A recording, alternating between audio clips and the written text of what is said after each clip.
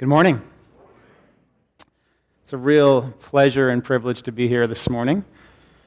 I was honored that Pastor Tim Rogers asked me to present the word today, and I consider it a great honor and humbly come before you to preach the blessed word of God that transforms our lives. So let's open with a word of prayer. Gracious Father, Father of all lights, Father of mercy, in whom there is no variableness nor shadow of turning, we thank you that we can approach your throne through the merits, the worth of your beloved Son, Jesus. And so we approach your throne of grace as needy children, as saints who are caught up in gratitude for the work of redemption that you've wrought in our lives because of the work of your Son and because of the power of your Spirit which turned hearts of stone into hearts of flesh. And we are so grateful for this, Father. Our desire today and our request is that you would work through your Spirit as the word is preached. Open our hearts. May we be good soil, producing a harvest for your glory, that people can see you and the glory of your name. So we thank you for this because we know your Spirit works in concert with the Word, and our desire is that you would be glorified. And we ask that not only for this church, Grace Point, but also for all the churches in Lancaster County that proclaim you as King Jesus. We ask this for those around the globe, whether it's in Costa Rica or in other nations who proclaim you as Christ, that you would be seen as the King Jesus to the praise of the Father. Thank you for hearing us.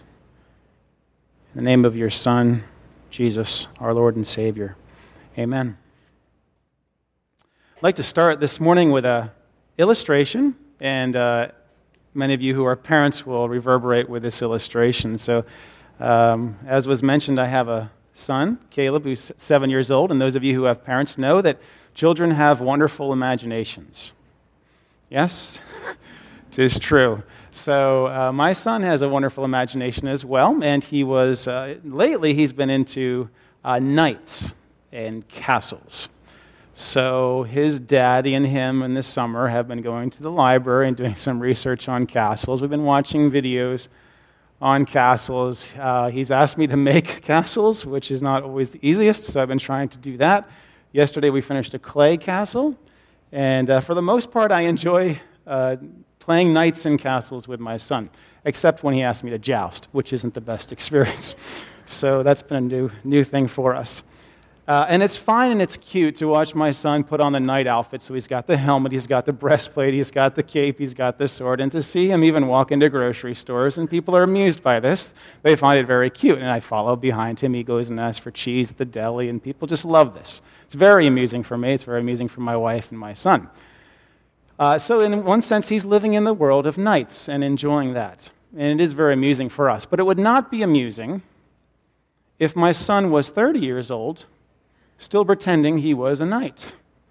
It would be rather tragic. I would not be amused. I would be embarrassed. He would experience very shortly, living in the knight world and also in the 21st century world, what sociologists call cognitive dissonance, which is an unnerving experience where you realize that the world that you perceive it to be is not really the way the world truly is. And unfortunately, as Christians, we also do sometimes experience this cognitive dissonance. We live in this world, but it is truly not the world that we were designed to live in. And those of you who are familiar with the New Testament know that with the giving of the Spirit, the new age has dawned. The new realm has come. The new world of being in Christ has been ushered in through the Pentecost event. And so as you read through the literature of the New Testament, the glory of it is when Paul or the other apostles enjoin fellow believers to live in the light of this new world, not in light of the old world. It won't work. And if you live in the light of the old world, there's tragic results that follow. And you can see this in many of Paul's letters, where he enjoins, let's say, the Corinthians to not live in light of the world of the Mediterranean value system of honor and shame, but to live in the light of the cross instead, which reorients our affections. This morning, I'd like to talk about an area where those two worlds often do collide, our 21st century world and our world of being in Christ. One place I think this is extremely evident, where there's this cognitive dissonance and a discrepancy and a contradiction, is in the way we treat fellow believers. So my sermon today is addressing how we treat those who are in Christ. And I should present this proviso that when I talk about believers in Christ, I'm not simply talking about people here at this church. That would be rather easy for most of us to love them deeply and to extend forgiveness and radical grace. I'm talking about people in this community of Paradise, or other churches, perhaps Presbyterian, Charismatic, Baptist, what have you, and in this county, and then around the world. And I'm asking you to even consider your relationship with other believers who may have wronged you at a certain point in your life, or perhaps still wronging you.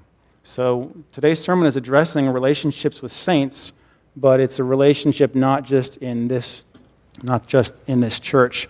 And to drive this point home, to see if we do have some cognitive dissonance, I have a few questions for you. I'm a professor at Lancaster Bible College, and I haven't had a chance to give out many quizzes this summer. So here's a series of 4 questions that I have for you, and I'd like you to consider how you would answer these and see how the sermon addresses this as well. Question 1.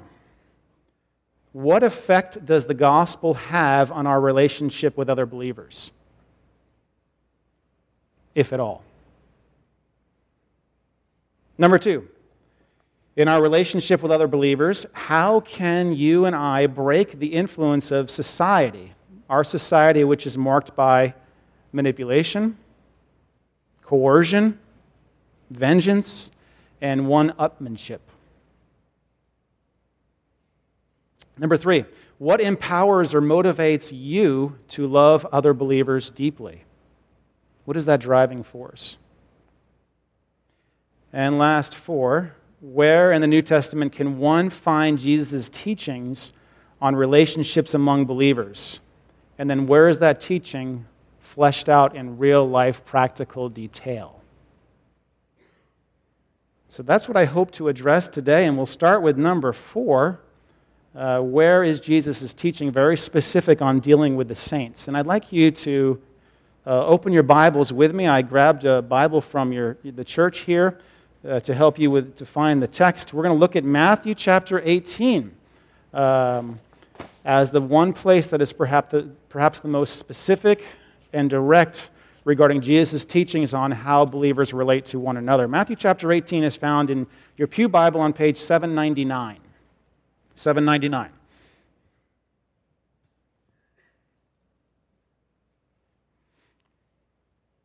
We'll look at this very briefly because this isn't our primary text for consideration.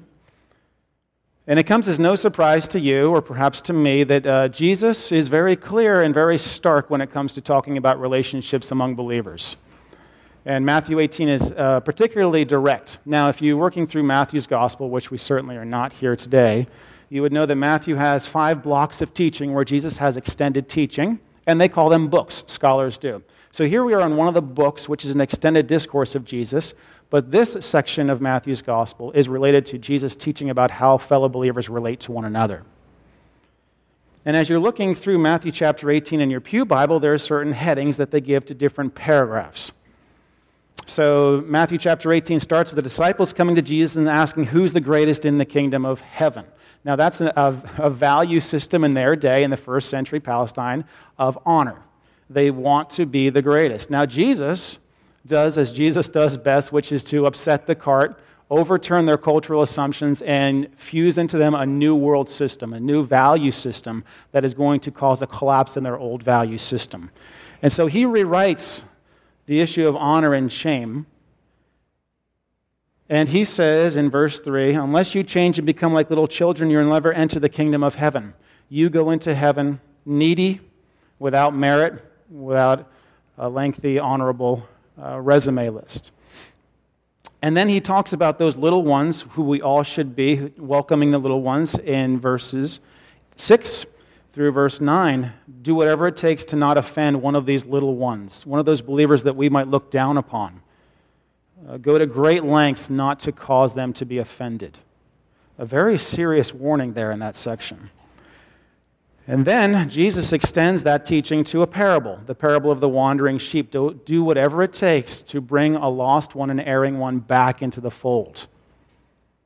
And then in verse 15 through 19, the title there is Dealing with Sin in the Church, how we relate to one another in the life of purity in the body. And Peter, of course, has been hearing all of this. And he comes in verse 21, and Peter comes to Jesus and asks, how many times shall I forgive my brother or sister who sins against me? Up to 7 times. And then Jesus, we know his answer to this, which is astonishing. I tell you, not 7 times, but 70 times 7. That's a radical forgiveness in the first century that was unheard of. But to reinforce this point, he's going to give them a parable, which Jesus does well. So the rest of Matthew chapter 18, it talks about this radical forgiveness extended to another that is only able to be extended because of the radical grace one has seen in one's own life, and then the ability to extend that to others. So in this short block of teaching in Matthew chapter 18, in black and white stark contrast, Jesus says believers of Christ are marked by a deep love for one another, where they esteem and value and cherish the little ones, where they go to great lengths to uphold the little ones, and where they extend radical forgiveness. Now, as with many of Jesus' teachings, we hear this and say, wonderful, too tough, too challenging, I'm not even sure what this would look like.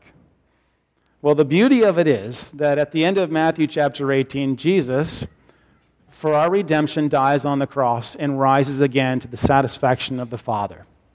He's raised to heaven, and he releases the Spirit, which now is transforming hearts through the gospel. So the gospel is the orbit that is turning the New Testament.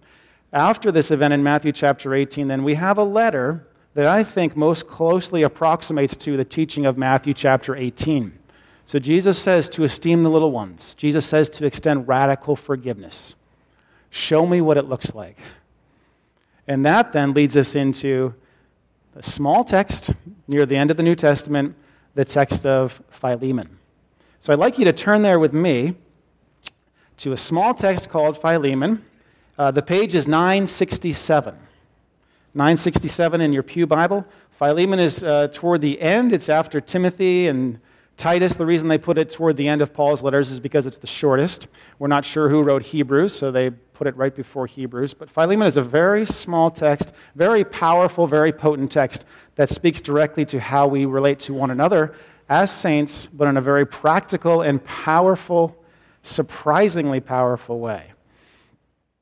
Now, before we jump in, and we're going to do a very brief walkthrough, this is Mission Impossible to walk you through the entire text in the New Testament in our short time together. I want to give you a few things you need to know about the historical background of this letter. 2 things in particular we need to know about before we jump into Philemon that are both very relevant to our reading and understanding of Philemon.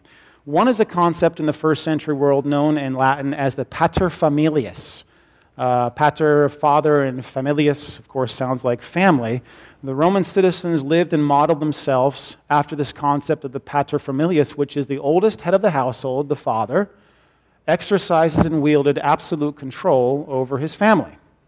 He did it through coercion, through manipulation, through mere might. He was actually, in essence, the Roman emperor in microcosm in his family. And so he exercised vast jurisdiction over his family and complete jurisdiction and complete control over his whole family. That was an honor that the Roman society maintained. In fact, a Roman jurist named Gaius looked around other civilizations and said, we alone possess this distinctive feature of paterfamilias, the father of the household wielding absolute jurisdiction and complete control over his family members. One area where that was most emphatically understood and seen was in the area of slavery, where the paterfamilias exercises his absolute control over the slaves in his household, if he had slaves. Now, slavery is not a concept that we are entirely familiar except in our own cultural context here, but slavery in the first century was rather different in certain ways. It didn't extend to particular genders or races or nationalities or ethnic lines. Instead, a slave was often taken from warfare, prisoners of war. They were often taken from piracy, from infant exposure, or simply from the offspring of slaves reproducing. A slave lived in a household and had absolutely no rights. no rights whatsoever. They actually termed slavery as a form of social death. And you were denied the most elementary of bonds in that society, which is kinship. You had none. You had no rights. The master could control you at his whims, and Seneca tells us, actually, that slaves were considered living tools. And you know, if you have a tool, that you use a tool at your discretion, at your will, according to your own pleasure.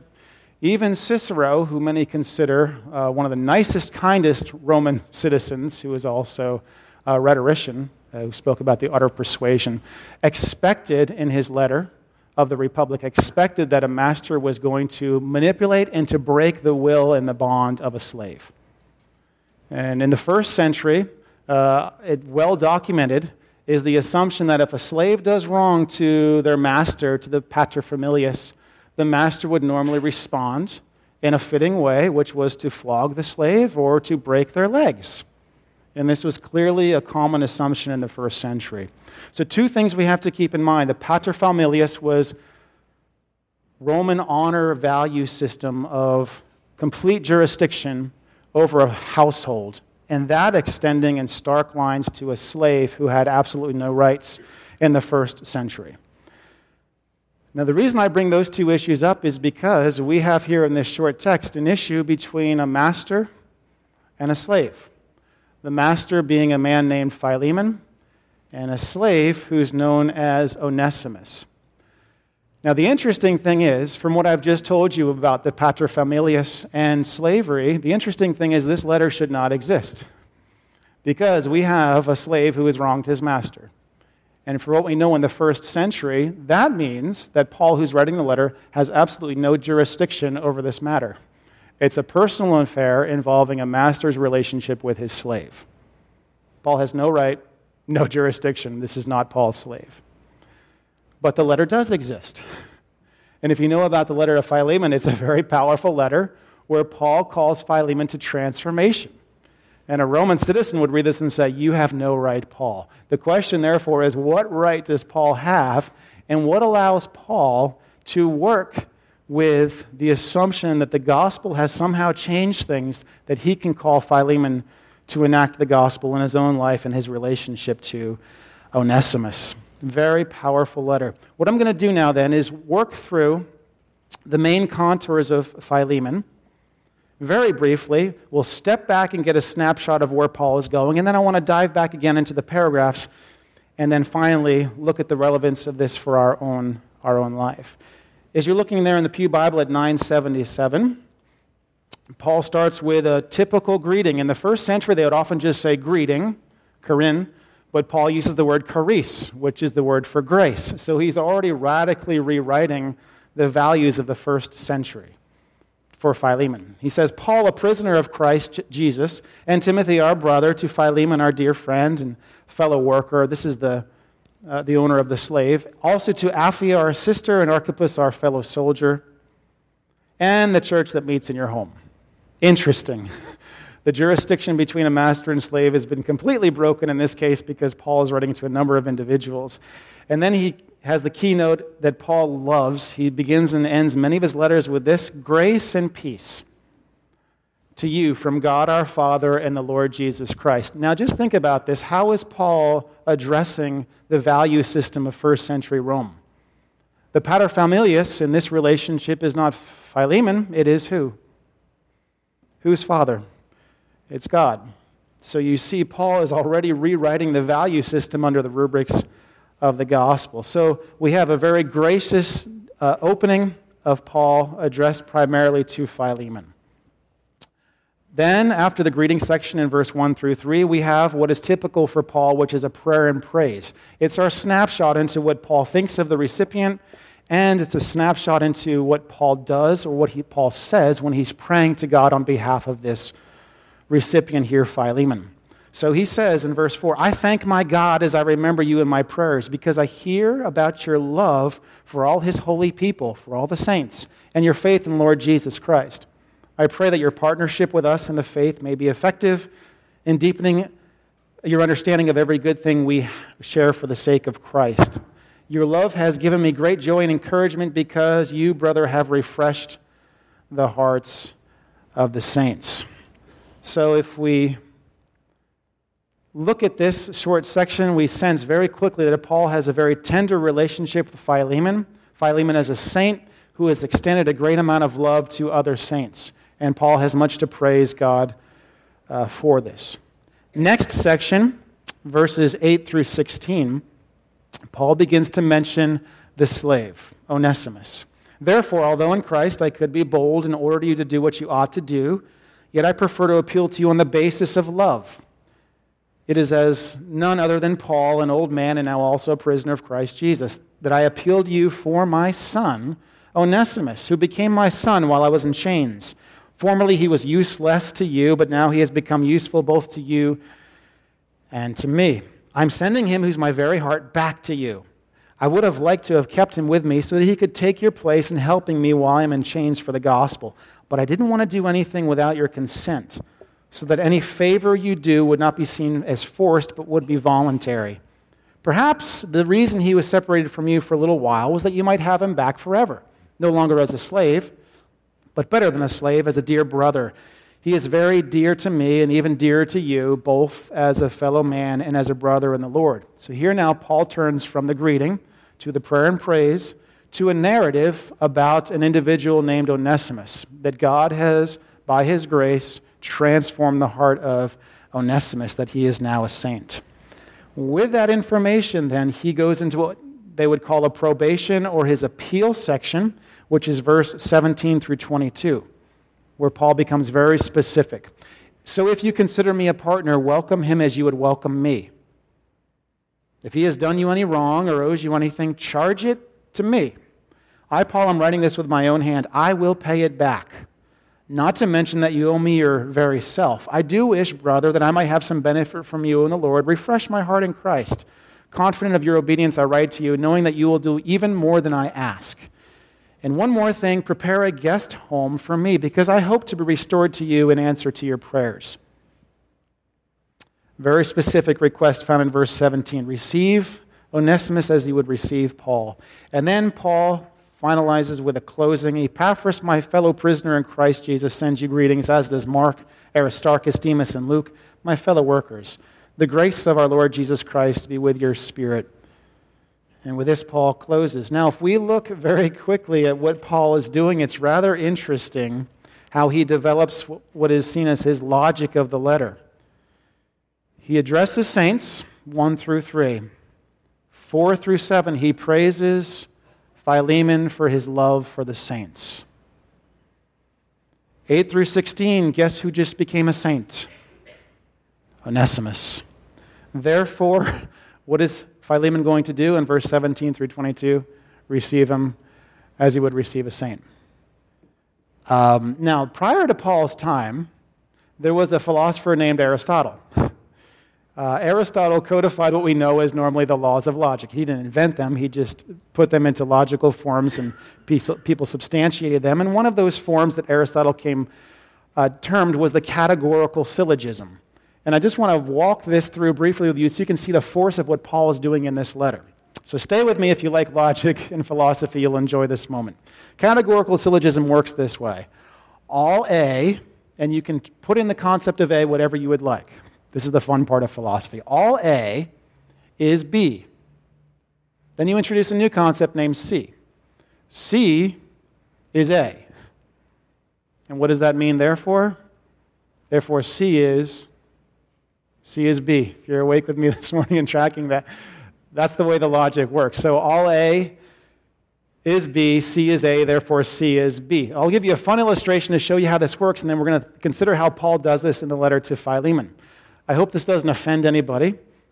And since Pastor Rogers is not here, is he here? I don't see him here. We can put him on the spot. So here it is. We'll put in the slots of the A's and B's something. All Cowboy fans is A. All Cowboy fans, A, are real sports fans. B. Tim Rogers, C, is a Cowboys fan, for the sake of argument. Therefore, Tim Rogers is what?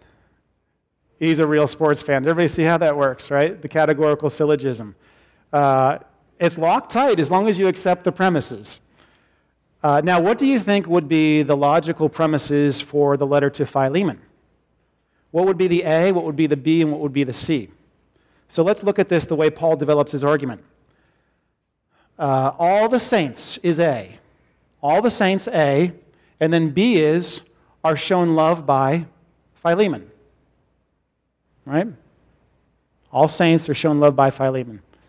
C is Onesimus. Onesimus is now a saint. Therefore, Onesimus will be shown love by Philemon. So when people read this, sometimes they think Paul is manipulating them, but he's actually asking Philemon to act consistently with what God has done in his life by grace. He's treated the saints well through God's grace in his life, and now he expects the same for Onesimus. Very interesting way to manage this paterfamilias and the issue of slavery. So that's the general pattern of where Paul is going, but I want to take a quick look back at paragraph analysis and just point out a few things with how Paul actually expresses the beauty of the gospel here in fine-tuned ways in the paragraphs. So look with me again in verses 1 through 3. How does the power of the gospel transform? I've mentioned this briefly in passing, but the first thing we see is the paterfamilias is not the Roman emperor, nor is it Philemon. The God and Father is the paterfamilias. And if he is, then all of those who belong to him are equal sons and daughters. So Paul is very quickly rewriting the value system of Roman society. He also interestingly mentions in verse 1 that he's a prisoner of Christ Jesus. Now, as we know the context here, he's actually a prisoner of Rome. So likely, it's 60 to 62 AD. He's writing under house arrest. He's a prisoner of Rome. But Paul doesn't see it that way. He's actually a prisoner of another value system, another entity. He is infusing the gospel world into the society in which Philemon lives and radically rewriting it at every turn. But another interesting thing occurs here in 1 through 3. Greek grammarians call this appositional phrases, and we don't need to know that except to know that we often attach to people's names adjectives or things that describe them that give you a mental framework for understanding what's coming next. Right? So we do this. Here's one. Henry, the ever-forgetful one. That's a title you give to Henry. And then after I say he's the ever-forgetful one, my next sentence is probably going to be something about his forgetfulness. And yes, lo, it is. Henry, the ever-forgetful one, lost his library book. Or if I say Henry, here it is, the oppositional phrase, the adjective, the brave, Henry the brave, ventured out to Park City on Christmas Eve. Or now to counteract the Cowboys illustration, we'll put in another one. The ever-loyal Philadelphia Eagles fans have just purchased another round of season tickets. The ever-loyal Eagles fans are now purchasing another round of season tickets. So those adjectives, those phrases help us frame who the characters are. And Paul is doing something rather intriguing. And as you're looking at the text, look at how he describes the characters, the recipients of his letter. Verse 1, Timothy, how does he describe Timothy? As a brother, kinship, rewriting family values. Philemon, a dear friend and fellow worker. Apphia, a sister. Archippus, a fellow soldier, and the church that meets in your home. We have intimate, tender, kinship, communal language that Paul is already setting the stage for saying, I'm upsetting world A, gospel world B, which is all are one in Christ. Brothers and sisters is how we should respond to one another. Very interesting how Paul phrases this. Now, one of the things to note is that Paul truly believes in the power of the gospel from start to finish, and this is how he begins his letter. The gospel is about grace, even as we sang about this morning. And the only thing that's going to enable Philemon to love and to receive Onesimus is by the operation, the deeply transforming power of God's grace. And that's how he begins this letter. So this isn't moralism. This isn't Philemon, pull yourself up by your bootstraps. This is the God of all grace enables us. Or as was said this morning, he's given us all things that pertain to life and godliness. Next thing to note is in verse 4, Paul is very thankful. And as I just mentioned about God's grace, he's thankful to God. He's not thankful to Philemon, which tells us that God has begun the work of grace in Philemon's life. Paul acknowledges that, and he trusts that God is going to continue his life, his work of grace in Philemon's life. Very hopeful, very powerful, and God is the main character. Matter of fact, if you read the story in a certain way, which narrative critics often do, you look for the main character here. It's hard to say the main character in Philemon is Paul. It's actually hard to even say it's Philemon or Onesimus, because undergirding the entire letter is the actions of God behind the scenes, infusing grace, transforming, and allowing people to respond in kind. That is the gospel. That's the beauty of it. Now, 8 through 16 is very interesting because here we find out that Onesimus has become a saint. And as we saw in Matthew chapter 18, those little ones are not little ones. So because he is now in Christ, Onesimus is a believer. And verse 8 through 16 operates with the primary topic is, of course, in verse 10, but it's a cause and effect paragraph where Onesimus has become a saint. Now, what are the effects of being a saint in Christ? And Paul plays out how this little one is not really a little one. He's very useful both to Paul and to Philemon. And then we have verse 17 through 22.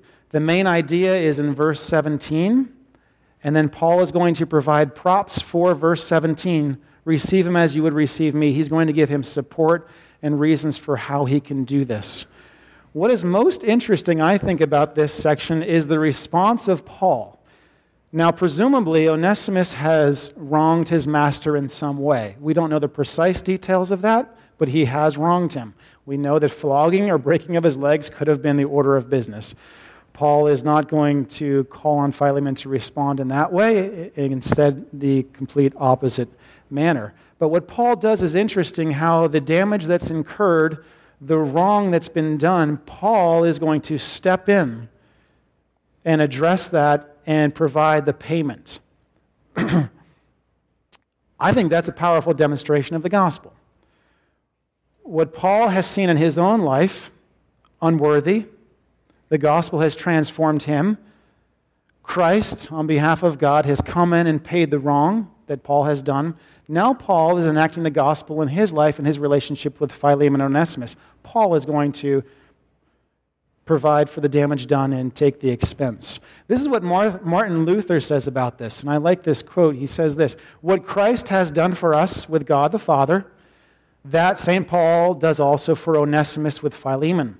For Christ emptied himself of his rights and overcame the Father with love and humility, so that the Father had to put away his wrath and rights and receive us into favor for the sake of Christ, who so earnestly advocates our cause and so heartily takes our part." And then Luther says, "For we are all the Father's Onesimuses." That's a powerful demonstration of the gospel. Paul has seen it in his own life and now extends it on behalf of the relationship between Onesimus and Philemon.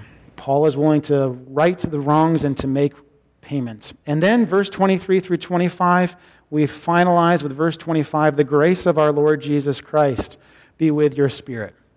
Paul truly believes the power of the gospel to transform is going to continue to do this work in Philemon's life. Now, what can we take as relevance here, as application for our own lives today, looking at this very short text in Philemon and applying it to our own life? Well, in our society, let's be honest with ourselves, our society works very similarly to Roman society.